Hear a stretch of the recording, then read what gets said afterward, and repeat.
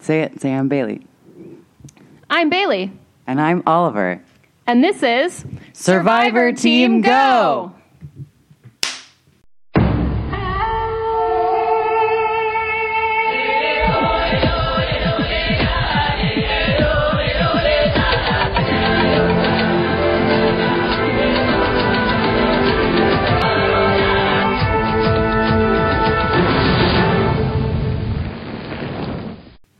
We just high-fived. That's what that noise was.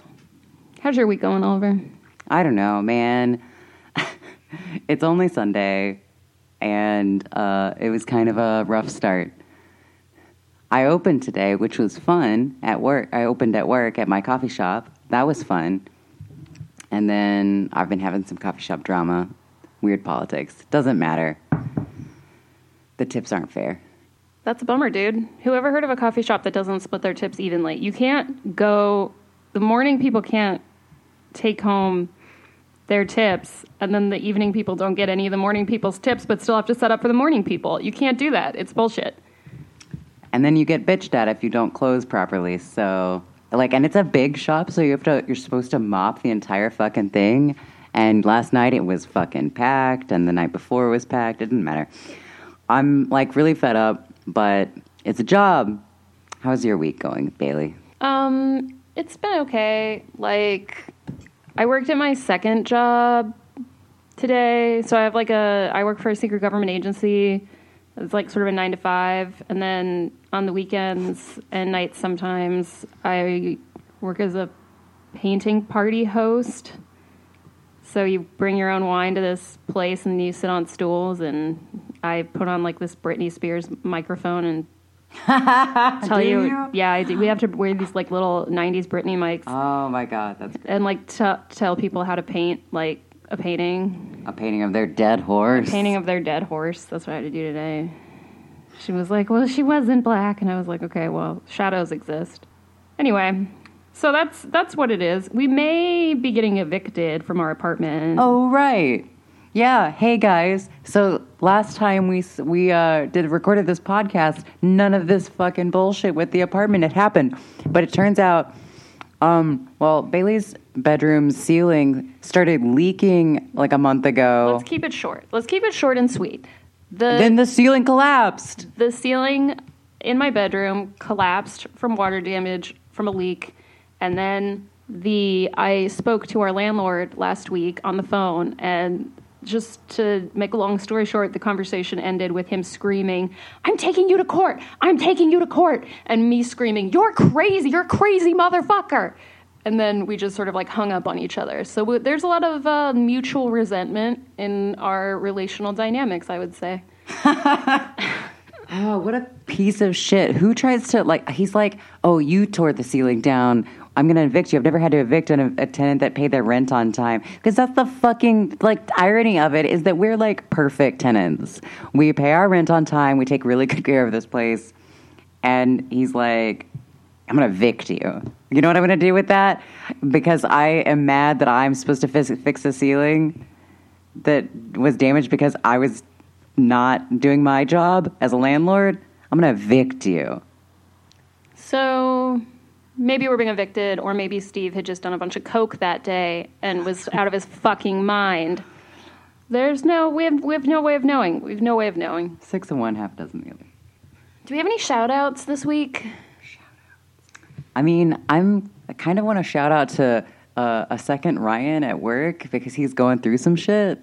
I saw him last night. Can I just interrupt the shout-out and ask you if it has anything to do with abuse survivors? It does. Okay. Yeah, no, that's what I'm talking about. Okay, go ahead. He's not real. He would never use the word abuse, because he's in a situation right now. But I'm pretty sure that something fucked up is going on. He was living with his dad and his brothers, and I heard something about how his brother, who's just gotten broken up with his girlfriend, is really depressed and suicidal, but also making some sort of violent threats. Anyway, he moved in with his mom and his sister. And I asked him if he'd actually successfully done that. And last night, and he was like, "Oh, you're so sweet for remembering. What a caring memory," or whatever. I don't know. He's real like falling over himself to thank me for like just remembering that like maybe his brother was like threatening him, which seems like that's a very victim sort of thing to sort of mindset to be in. Like somebody's really sweet for remembering that your life is maybe in danger and being worried about you like weeks later. Like, I don't know. Poor Ryan. I think he's safe now though. Maybe. More safe. I used to live with my brother and he used to threaten me. It's rough. Family's rough. Families suck. Well, shout out to Ryan. Good luck, Ryan. You're probably better off living with your mom, ? We don't really know.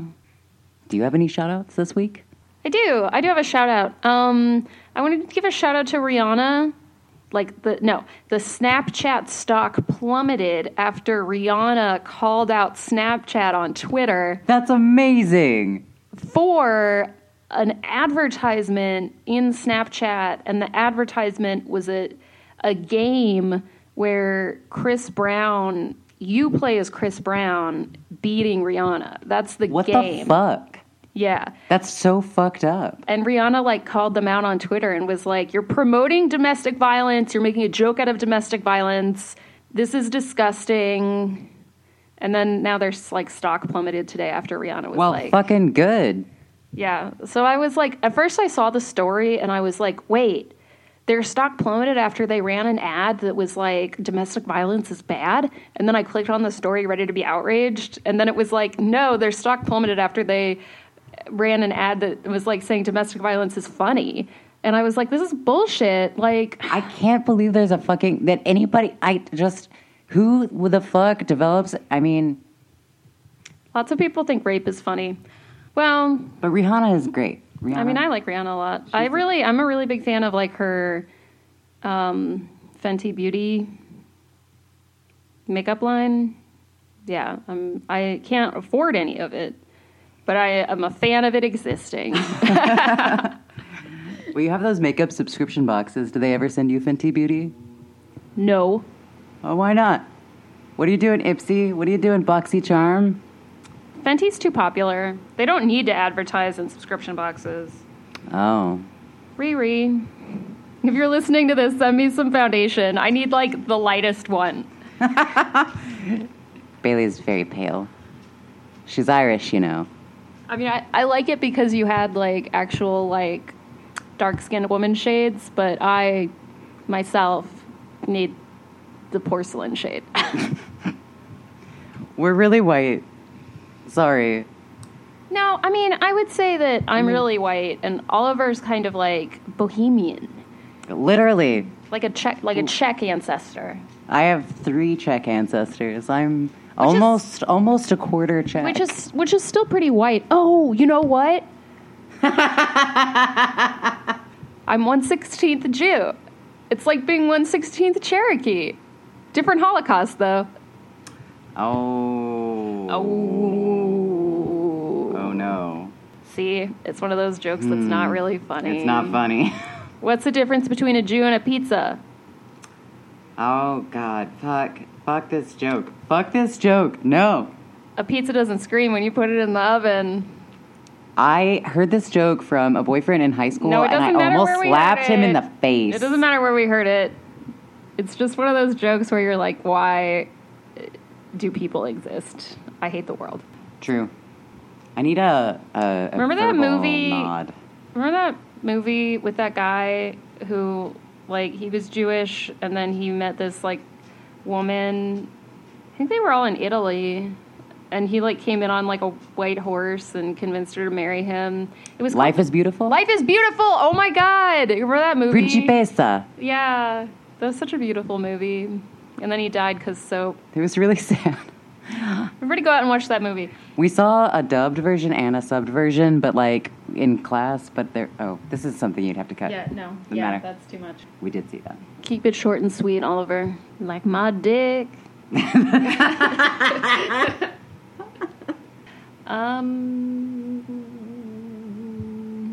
Survivor stories? Yep. I'm going to start, because you started last time with Baka, so I'm going to start. Do it. Okay. Tell me. Are you ready? Wait, I'm not ready. Wait, now I'm ready. Wait, are you ready? Yeah, I'm ready. Wait, but, like, are you ready, though? Wait, I'm not sure now. Wait. No, wait. No, I'm ready. Okay, so I was like, who do I want? I knew who I wanted my first featured survivor to be in this podcast, but I was like, who do I want my second featured survivor to be? Because they're all so good and beautiful and inspiring, and I love them all so much. And I was really close to having it be about some other people who it's not about. But after just about 5 minutes of thinking about it, because it didn't take very long, I knew that there was only one woman who could follow Stacy Lannert from our last episode in my heart, and that's Josefina Rivera. Listeners, she's been telling me for literally a week that she's so excited to tell me about Josefina Rivera. Like, Oliver, are you ready to hear about Josefina Rivera? And I'm like, yeah, I'm super ready. Who's Josefina Rivera? And she's like, well, I'm not telling you yet. I was saving it for this. Okay, so Josefina Rivera, just want to give her a plug. She wrote a book recounting her experiences. It's called Cellar Girl by Josefina Rivera, and you can get it on Amazon. So go buy her book. I have not bought her book. I haven't read it.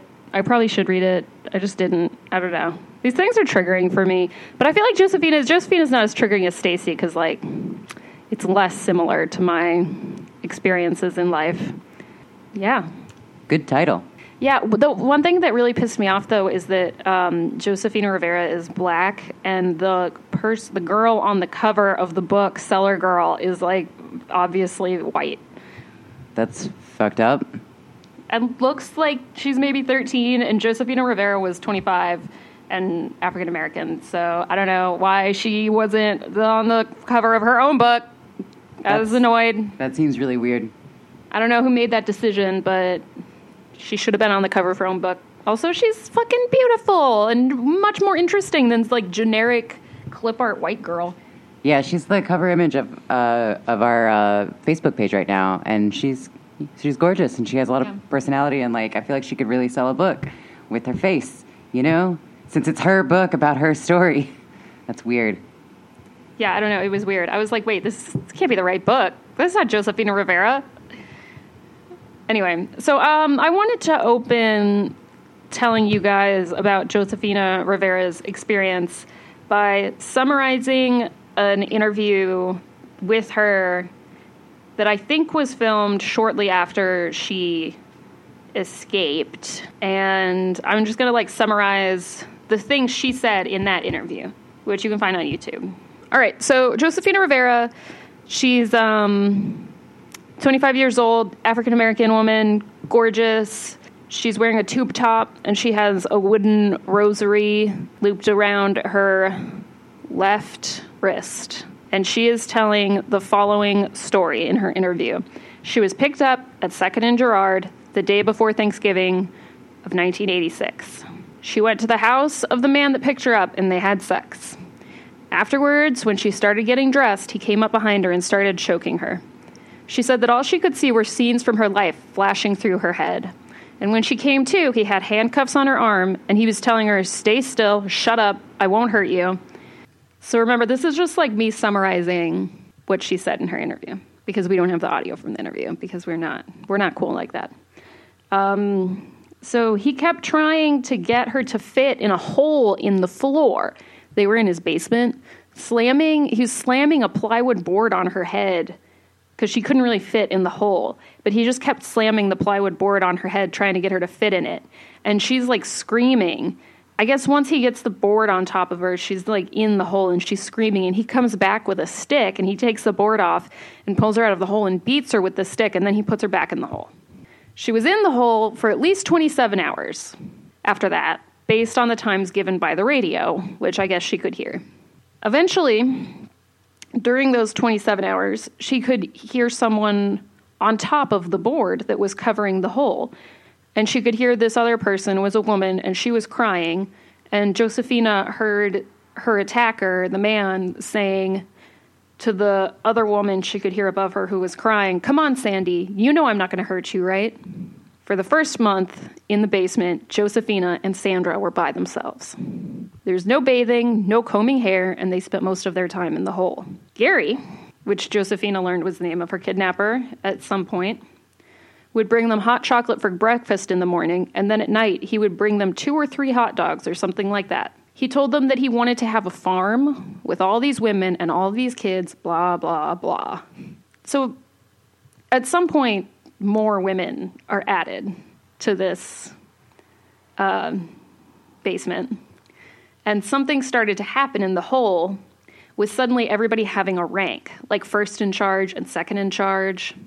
And he was running out of room for everybody in the hole, or everybody in the basement. So Josefina, since she was there first, he would let her be in the basement free, and he would put everyone else in the hole. And Lisa was in charge of everybody in the hole, according to Josefina. One day, he was having Sandra punished. Apparently punishments were very common. He had Sandra punished, and she was handcuffed to the ceiling beams and not eating. And he was trying to get her to eat by stuffing bread in her mouth. When you were punished, he would only let you have water, and then bread, and then water with more food. Like, he would take away all your privileges, and you would start all over again, building your privileges back up. So he's trying to stuff bread in Sandra's mouth, according to Josefina, and Sandra's whole body... No, wait, this is later. Never mind. It was a little bit incoherent, the interview, but I want to convey it in the way that it was presented. So Sandra's whole body just collapsed, and I guess this was later when Gary was gone, and she was just dangling from the handcuff, and Josefina told Lisa to go over and tap her and see if she could wake her up, but Sandra didn't move. Eventually, Gary comes down, and Gary puts the key in the handcuff, and Sandra falls, and the back of her head hits the sharp concrete edge of the hole, and he's like, she's dead, she's dead. And that had Josefina really messed up because Sandra had been there with her since the beginning.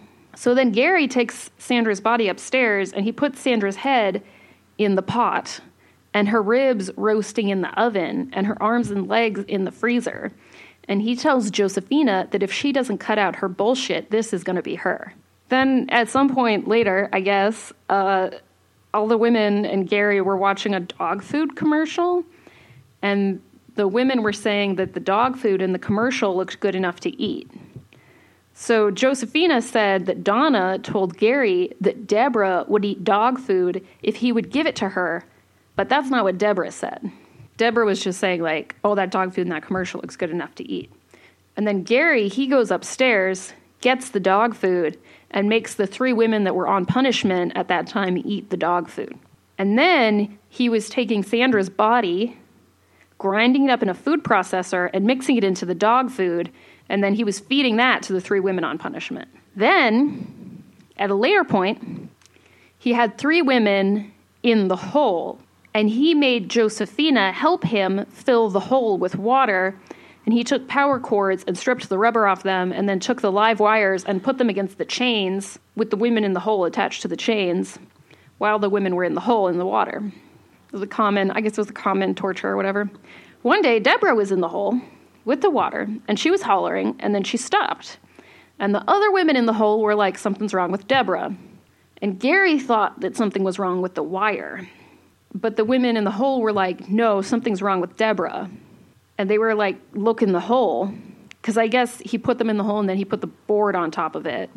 And then he would weigh the board down with sandbags. There's photographs online. It's very upsetting. Okay, so eventually Gary, lifts up the board, and Deborah's lying, Sandra's already dead. Deborah's lying face down in the water, and he grabs her by the back of the hair, and he looks at her face, and he's like, yeah, she's dead. Now all my troubles are over. Now I can go back to having a peaceful basement. He would have a fucking peaceful basement if he didn't kidnap a bunch of fucking women. What the fuck?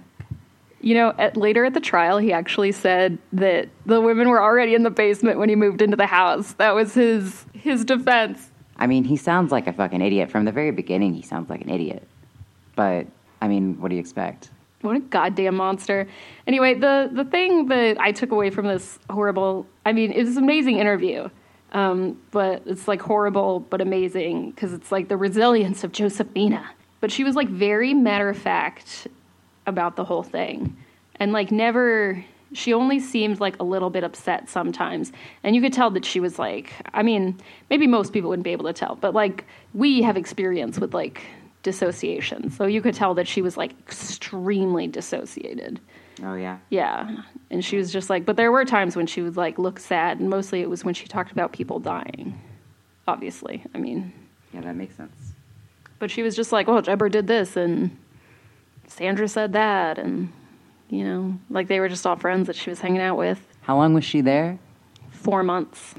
Okay, so then at the end of the interview, it shows Josefina, and she looks at the screen, or she looks at the camera, and she says, I, Josefina Rivera, and Gary Heinlich electrocuted Deborah Dunley on whatever day it was, I can't remember, might have been like the 21st of March, 1987.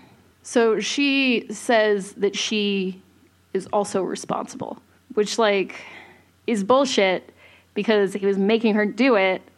But that's the whole thing with Josefina Rivera, is that even though she's this incredible person, and I haven't even told you the amazing part yet, everybody blamed her and said that she was his accomplice.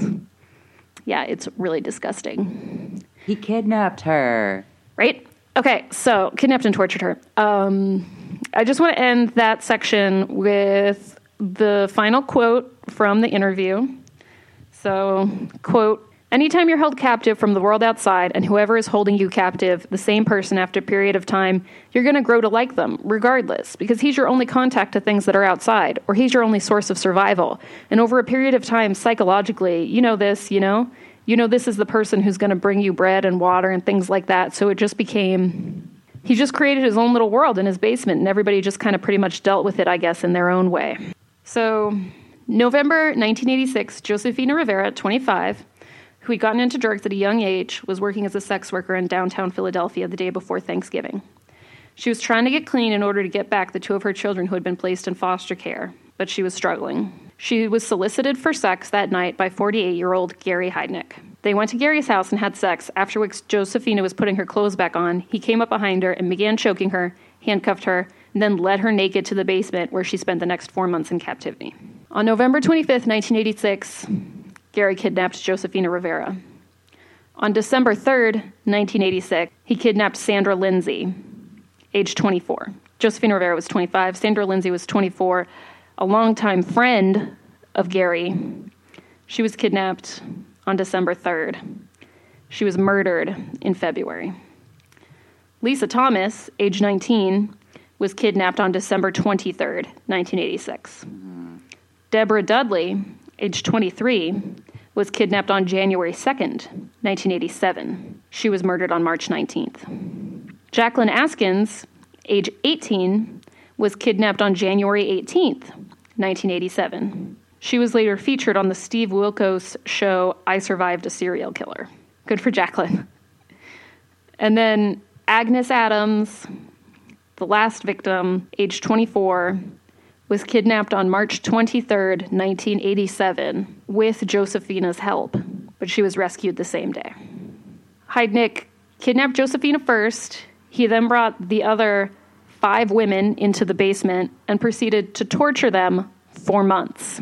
He planned to use them to breed babies because he wanted to have lots of babies, but as he told Josefina, the state kept taking them away, which is true. He had several children that had been removed either to foster care or their mothers had complete custody of them. So Heinlich wanted them all to be his slaves, his sex slaves.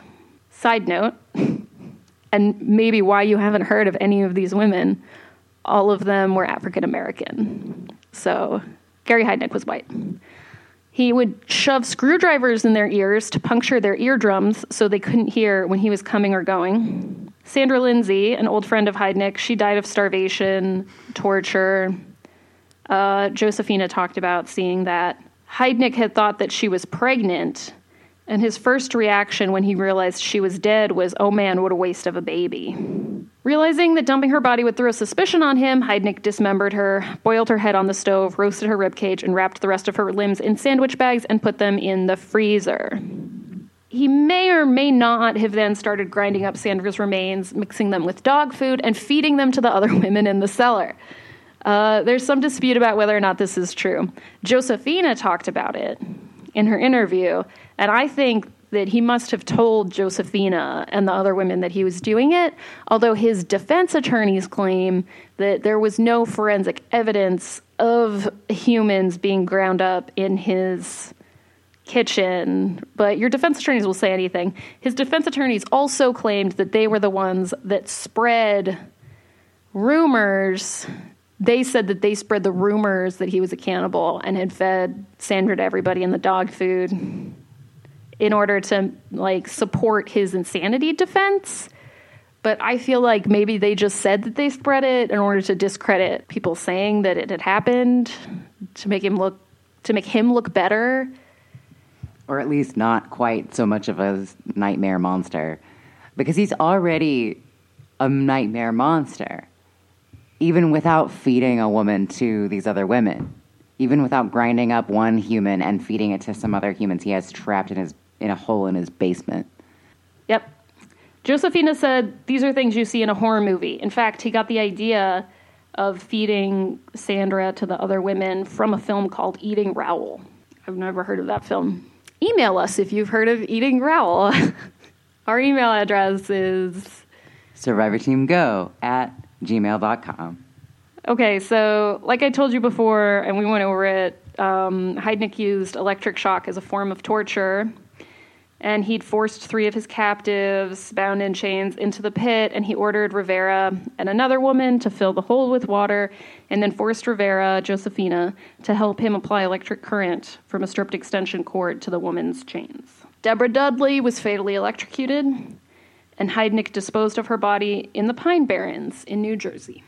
And throughout this time, Josefina had begun to get on Gary's good side. So sometime in between the torture and like when Sandra was murdered, and then he boiled her head in a pot and took Josefina up there and was like, if you don't stop misbehaving, this is going to be your head in this pot. And between like forcing her to become an accomplice and murdering her friend Deborah, somewhere in between there, she decided the only way she was going to escape was to gain Gary's trust. So she began behaving. And on March 23rd, 1987, Josefina went so far as to go outside of the house with Gary and help him abduct, 18-year-old Agnes Adams? 19-year-old Agnes Adams? 18-year-old Agnes Adams. Rivera later convinced Heidnik, she was like, look, you've got me so brainwashed that I'm helping you abduct girls. You can let me go. And she convinced Heidnik. He let her go temporarily in order to visit her family. He drove her to a gas station and said he would wait for her there. She walked a block away from the gas station and called 911. What happened is she walked a block away from the gas station, called 911, told them she would meet them at her boyfriend's apartment. I think she lived with her boyfriend. And she went there, and her boyfriend didn't believe her. He was like, where have you been for 4 months? And she was like, this crazy white guy held me as a sex slave and tortured me in his basement. And her boyfriend was like, no, he didn't. He's like, you're on drugs again? Yeah, he's like, you fucking high. And she's like, I'm not high. This happened. And he's like, no. And then the police came, and she told the police, and the police were like, you're fucking high. And she was like, y'all think I'm high? And she took off her clothes, and she was covered in scars, knife scars, like fresh wounds from being whipped. He whipped them, all the scars from being electrocuted. And they were like, what the fuck? And that's when they believed her. So anyway, that's how I heard it. But in this article that I was reading, it said the responding officers noting chafing from chains on her leg. So I don't know. I love how everybody has to tone it down, right? You got to make it sound not as bad as it actually was. It's like chafing would make them care, you know? How about the fact that my back is just a fucking raw lattice work of whip wounds and electrocution burns and whatever, it's fine. Anyway, so then they went to the gas station, and there was Heidnik waiting for her to come back. So they arrested him. They also arrested his friend Cyril Brown. He was released on a $50,000 bail and an agreement that he would testify against Heidnik, but he admitted to witnessing Lindsay's death in the basement. Lindsay was Sandra Lindsay, and Heidnik dismembering her. Brown said he was there and saw it and knew that they were in the basement. What the fuck? Shortly after his arrest in April 1987, Heidnik attempted to hang himself in his jail cell. He didn't succeed. I kind of started to remember the shape of this story when you started talking about Sandra and like the hole. Because I think you've told me this before, and I was like, oh yeah, he did wait for her at that gas station when we talked about what a dumb fucking idiot he was. I think Karen talked about it on My Favorite Murder at some point. That was probably it. Yeah, I probably just overheard it. Or I don't know. I mean, people have talked about Gary Heidnik on like true crime podcasts that I've listened to. I don't give a fuck about Gary Heidnik. I care about Josefina Rivera. Okay, so Josefina ran away, told the police, saved the lives of the remaining captives, Lisa Thomas, Jacqueline Askins, and Agnes Adams. No, Agnes was 24. Jacqueline was 18, and Lisa was 19. I don't know why their ages matter so much to me. Okay. So the thing is that this was not the end of Josefina's fucking ordeal. Because throughout the trial, and for years afterwards, Josefina was painted by the press as Heidnik's actual accomplice. Maybe because she's black. Do you think that might be why? Because if a little white girl had done it, I don't think she would have been painted as an accomplice. I don't know. Maybe she would have. Maybe our hatred of women just extends that far. Our victim blaming extends that far that even white women will be blamed. I'm mad, you guys. So Josefina had obviously PTSD. She was horribly traumatized. She didn't get any help from anybody. The police didn't help her. They just told her, they were like, you're lucky we're not charging you. Yeah, because she helped kidnap Agnes and she helped electrocute Deborah. Under duress, she was being threatened with like death and dismemberment and torture and all kinds of. That's ridiculous. Well, the police suck. They're like, it's not duress if he let you leave the house. What the fuck ever. Anyway, so she gave up her 2 youngest children for adoption, the ones that were in foster care, because she wasn't capable of caring for them. And she was trying to get out of the drugs for her kids, and she went hardcore back into the drugs to cope with the trauma. She said, my time in the cellar changed me forever. I kept trying to go back to the person I was before Heidnik, but it simply wasn't possible. She eventually found some kind of therapy that helped her, and in 2010, she was reunited with the children that she had given up for adoption. Now a 53-year-old grandmother of 6, who is close to all of her family, Josefina has found peace at last, living near the sea in Atlantic City. Last year, I don't know when this is like copied and pasted from some article, so I don't know what last year is. But at some point, she married her long-term partner, Chris Lyle, 51. She said, you don't ever totally get over an experience like mine. You just have to learn to live with it. And that's the case of Josefina Rivera, my personal hero. Fucking love her. The courage that it would take to take a guy that, and he was raping, maybe I glossed over this part, he was raping them every day. Besides the torture. I guess I felt like that went without saying, but he was, raping all of them every day. So a man that's raping you, torturing you, starving you, keeping you in a fucking hole. Saying that he, after he kills one of you, by mistake, because he doesn't care, he's like, oops, and then feeds her to you?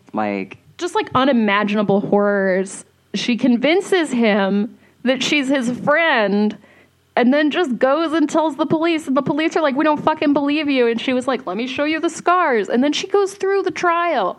She doesn't just peace out. She takes them back. She doesn't just leave and go crazy and hide, which would have been perfectly understandable. No, the first thing she does is she leaves, walks down the street, gets a fucking payphone. She calls the goddamn police. She's like, come, and then the police are like, no, you didn't, you're crazy. And she's like, I'm not crazy. And anybody would have I guess not anybody, but I would have perfectly understood if she had just been like, I guess I am crazy. I would have thought I was crazy.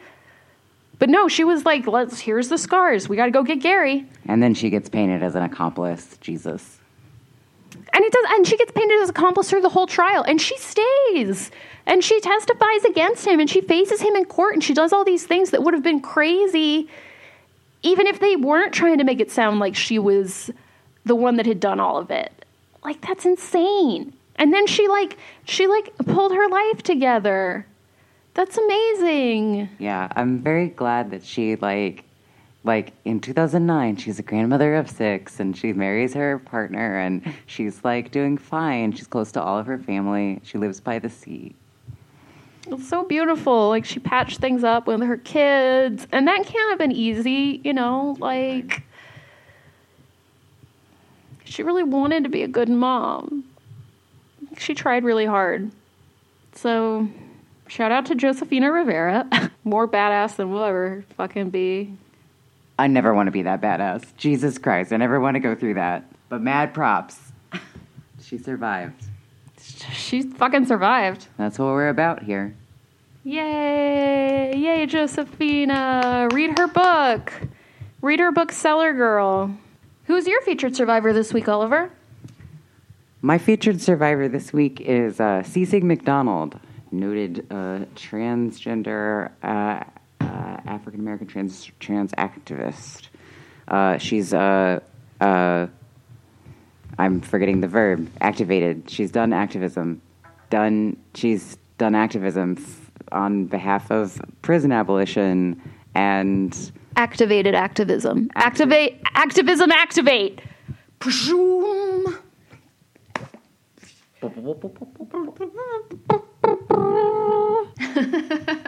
Okay, sorry. Sorry, everybody. I just want to apologize for that. So on June 5th at almost midnight in Minneapolis, in June 5th, 2000... Okay, let me start over. So on June 5th, 2011, at almost midnight in Minneapolis, Cece McDonald and her 3 or 4 friends, were walking to the grocery store to get groceries, and they passed a bar on the way. And I can so easily picture this happening in the neighborhood that we live in St. Louis, like in Tower Grove South. There's like these little discount grocery stores, and there's a bar on the way. You know, like this could be us or my friend from work and her roommate, and they're both trans. Okay, so it's just Minneapolis is a lot like St. Louis in a lot of ways. So they're walking to buy groceries, and it's almost midnight. They pass a bar. This old man who's like 48, he's not that old, but whatever. He's some old man, you know, out in front of a bar called the Schooner Tavern, and he's out with his friends, and he's like, he and his friends are like yelling like racist, trans-misogynistic slurs at this group of people, like homophobic stuff. They're like, oh, look at these faggots, look at these N-words, you know, something about look at this boy dressed up like a girl with her dick all tucked in, like really gross bullshit. Mm-hmm. And one of Cece McDonald's friends goes over and says, hey, like basically goes over to say, hey, like don't say this shit. This is gross and like horrible. Like don't talk to us like this. You don't talk to us like this. This guy, his ex-girlfriend who's like yelling shit, finally like throws her drink in Cece's face, because they're all, I guess, shouting at each other at this point. You can kind of piece it together from the narratives that are told that they're all like shouting together at this point. Things are getting like dramatic and heated, and it's like a horrible bullshit situation that nobody really like wants, like they didn't ask for and they didn't want to be part of. You know how you're just like walking along and then suddenly things escalate. Yeah. And so this woman who's this old man's like ex-girlfriend throws her drink in Cece's face and then like breaks the glass that she's drinking it out of on her cheek, slicing it open. It later needed like 12 stitches and like ripped a salivary gland in her face that made recovery really, really, really difficult. What did she have, like a beer bottle, and she like broke it? No, it was across like her face. A glass, like a cocktail glass or something that she broke on her face. So then, like, Cece's, like, walking away, I think. So the accounts are kind of conflicting, but Cece, it looks like, walks away and is pursued by one or, like, either one of the women in the group and Dean Schmitz, the guy that ended up dying, or both of them. Anyway, he's like yelling shit at her. Her face has already been slashed at this point. She's bleeding. She's a trans woman, a black trans woman in Minneapolis, and it's 2011. It's 2011, and he's following her shouting shit. And so she turns around with a pair of scissors in her hands. And it gets kind of dicey here because there was different things different accounts. She said different things at different times. One time she confessed to having stabbed him. Another time she said that she was covering for a friend. I think that, and a witness said that they saw her with something sharp in her hand, and then that he stepped back. He was like, "Are you going to stab me?" And he stepped back later, and he was like, "Oh my God, you stabbed me." And she says, "Yes, I did." I think that if she had stabbed him, that's fine. He's like coming after her, shouting shit. She's a fear for her life. She's bleeding from her face. She's already been assaulted by one of his associates. Like, they're all yelling shit at her. She's a black trans woman. Any trans woman, any trans person knows about the Transgender Day of Remembrance list. It's like miles long, and it's all trans women's names, and it's mostly black trans women.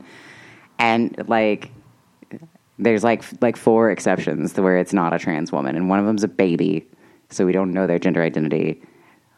And like, only 2 of them are trans guys. Like, we're just like trans guys. I'm a trans guy. We're not murdered that often. One of them's a baby? One of them's literally a baby. This baby was shaken to death by their father at 6 months old for playing with girls' toys. It's terrible. The Transgender Day of Remembrance is a really, really rough, like, that whole thing is like a really rough sort of right that we have in our community. It's really terrible. But it's important. Anyway, Cece did not make it on that list, and good for her. She did not get killed that night. She could have. It would have been very easy for it to go that way. Because this is Survivor Team Go, not where we just list all the murder victims. Yeah, this isn't a true crime show. This is a Survivor show. So Cece was a fashion student at a university in the area, and she has a pair of fabric scissors in her purse.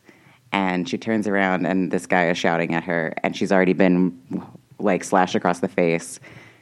And she says he runs into her scissors. Maybe she stabbed him. I don't fucking care. She defended herself from, violent, racist attackers the only way she knew how. And good for her. That makes it sound like we think that she stabbed him, and we don't have an opinion. We don't have an opinion on whether or not she stabbed him. I am glad if she did, we don't blame her. But we're not saying that we think she stabbed. We're not like secretly saying that we think she stabbed him. But it's okay. We're saying we don't know. But if she did, it's fine. I'm kind of saying that I wish that she had, even though it's not good for her legally. Anyway, what happened? That guy. I don't know. He died later of his wound because Let's not on air say that we want to kill people. Let's not celebrate people being murdered on air. Let's save that for our off-air fantasies about me killing my dad. So she's arrested that night. This guy that got stabbed, it goes to the hospital and dies, I think, later that night. She is held on bail, and there's a whole legal battle. She's immediately charged with second-degree murder without intent. But there's this whole community uproar about it because it gains a lot of attention for some reason. I guess because of the way that the case plays out is that it's like a very clear-cut case of she was the victim of a hate crime and maybe defended herself, and is being punished for this. So there's a whole community uproar about this, and there's this whole like thing that starts this campaign that starts as like Free Cece. And in response to this, the prosecuting attorney raises the defense to second-degree murder with intent instead of dropping the charges as he is being pressured to do. He makes the charges more? Yeah, he doubles down. What the fuck? Yeah, this is listeners, this is what fucking happens. We were literally talking about this earlier today. This is what happens when you try to stand up for yourself. The people who are being shitty to you, double down. So if you ever felt like you were trying to stand up for yourself and then things got worse afterwards, you were probably right. I saw a picture of this lawyer online when I was doing the research for this too, and he looks like a smug piece of shit. He's some like old white dude who looks like a smug piece of shit. He probably really identified with the guy that died. He's like, oh yeah, that could have been somebody in my family. He was like, who doesn't just hang out in front of a bar and call people like N-word faggots. Exactly. Yeah. Call the transvestites N-word faggots. Yeah. Or chicks with dicks. There's just a lot of things that they were saying. I'm a chick with a dick. Got a big fat one. Just trying to lighten the mood. I'm sorry. I apologize for my big fat dick. It just always gets in the way when it's so big. There's nothing you can do about it. People are like, how's it hanging today, Bailey? And I'm like, to the right. Nice. Thank you. So Cece McDonald eventually accepts a plea bargain and pleads guilty to second-degree manslaughter with negligence in order to avoid the risk of being sentenced to 20 or more years. She says she does it for her loved ones. She's sentenced to 41 months. She gets out after 19. In the meantime, she's visited by and interviewed by trans activist Laverne Cox, who makes a documentary about her called Free Cece. Laverne, I read that Laverne Cox actually played her character on Orange is the New Black as like a Cece McDonald sort of character. I didn't know that. I looked up the dates when it aired, and I was like, oh yeah, that's the right timing too. She apparently was really involved in her case, or really, really invested in personally, and did like a whole like long interview that she turned into a documentary. Leslie Feinberg, who's kind of a pioneer of the trans liberation front, also visited her in jail. I love Leslie Feinberg. They're really cool. There's this really moving picture of like from visiting visiting Cece in jail, and Cece's on the other side of that glass window wearing the orange shirt, and she's smiling because she's got a visitor, I guess, and keeping her spirits up. She was in segregation the entire time, so I guess she was alone. I don't know what segregation means exactly. It's not solitary. It's not solitary, but it's like she wasn't in the general population, and she was petitioning to be in the general population. That was another thing. She was placed in men's fucking prisons. Mm-hmm. And not like given hormones for a while, and then given the wrong dose, and then there was a lot of pressure, and eventually she was given the right doses of her hormone treatment. She's out now. She got out in 2014, and she continues to be an activist for prison abolition and for trans liberation and stuff. She's great. She sounds amazing. Go Cece. Go Cece. Cece. Shout out to Cece McDonald. Go Cece. Cece. Cece. Cece McDonald, trans hero. Yay. I've imagined stabbing somebody with scissors. Just one person. I wonder who. Yeah, I mean, we can't know. We can't talk about it. We can't know. It's my dad. I wish he was dead. I wish he was dead too. We all really wish that he was dead. Anyway. Everybody wishes he was dead. Oh, there's only one person that doesn't wish that he was dead. In the whole world. No, one of his brothers might not. It doesn't matter. Cece McDonald matters. Cece McDonald. And you, listeners. And you guys. You matter. Speaking of you, the listeners, and mattering, Oliver, what's your survivor tip this week? Oh, shit. I actually don't have one.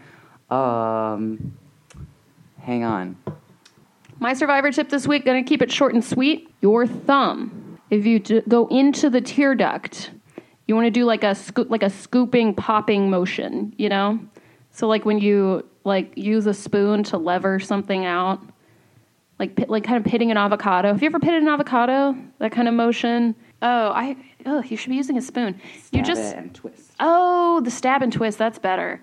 Well, what I always used to do is I would take a spoon and like get the spoon under the pit and just sort of like pop it out. Whenever I tried to do that, the pit would end up across the room. Yeah, that's what happens when you do it that way. That's the way my mom taught me to do it. Then later I learned the stab and twist method, but I did end up almost stabbing myself several times with that method. So, because avocado pits are slippery. Anyway, you guys, take your thumb, jam it into the tear duct, and what you want your nail to be on the outside towards the eyeball, and you want the skin part of your thumb to be on the soft inside, and you just jam it in, and then keep your thumb stiff, and it's just like a popping motion, just a pop, and the eyeball pops right out of the socket, just pops right out. That's also self-defense tip, not torture tip. Also, it only takes 13 pounds of pressure to rip off a human ear, so just think about that, guys.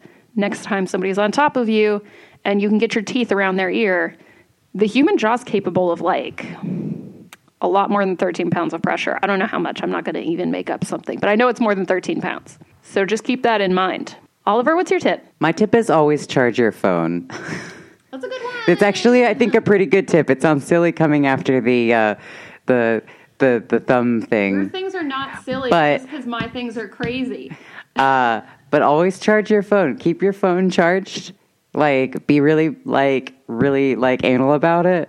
Your phone is a huge safety thing. Keep it on your person at all times. Don't lose your phone. Keep your phone charged. Take a phone charger with you. Keep one at home. Keep one in every room. Keep your phone charged. You might need your phone. This is something I actually heard on My Favorite Murder, but you just reminded me. You can keep old phones around. They'll call 911 even without service, even without a service carrier. Yeah, so keep your old phones charged and then just scatter them throughout your house. Yeah, that's a really good idea. And then if you get even a burner. And then if you get locked in your bathroom or something, and there's an invader in your house and you get locked in your bathroom, if you have a phone hidden in your bathroom that's charged, just turn it on, call 911. Hide a secret phone in every pocket of your, hidden pockets in your clothes. So secret pockets into your backpack. That's mostly a joke. That doesn't sound very practical. Who knows how, you probably only have, at the very most, 3 old phones. But, hey, if you can do it, you come in handy. Anyway, just to reiterate, emergency services always work, even if your phone doesn't have a carrier. This has been Survivor Team Go, a fan cast for the TV show Survivor. Join us next episode when we talk about the torch. What teams and alliances we're on this week? What a fucking slut Terrence is. Terrence, he's such a fucking hoe. First of all, he's always wearing that goddamn bikini, and second of all, he stole Brittany's island boyfriend, maybe? He stole my island boyfriend. It's so tragic. He also stole my island girlfriend. Is there a Survivor couples? Join us next episode when we do Survivor couples. Survivor thruples. Survivor Borneo. We're going to Borneo. This has been our Survivor reality show fancast. Thank you for listening. Wait, now we have to do our outro again. Remember, listeners, there's a war going on out there. And in the immortal words of Audre Lorde, your silence will not save you. Stay safe out there, survivors. We're a team. Now go. Go Team Survivor. Go Team Survivor.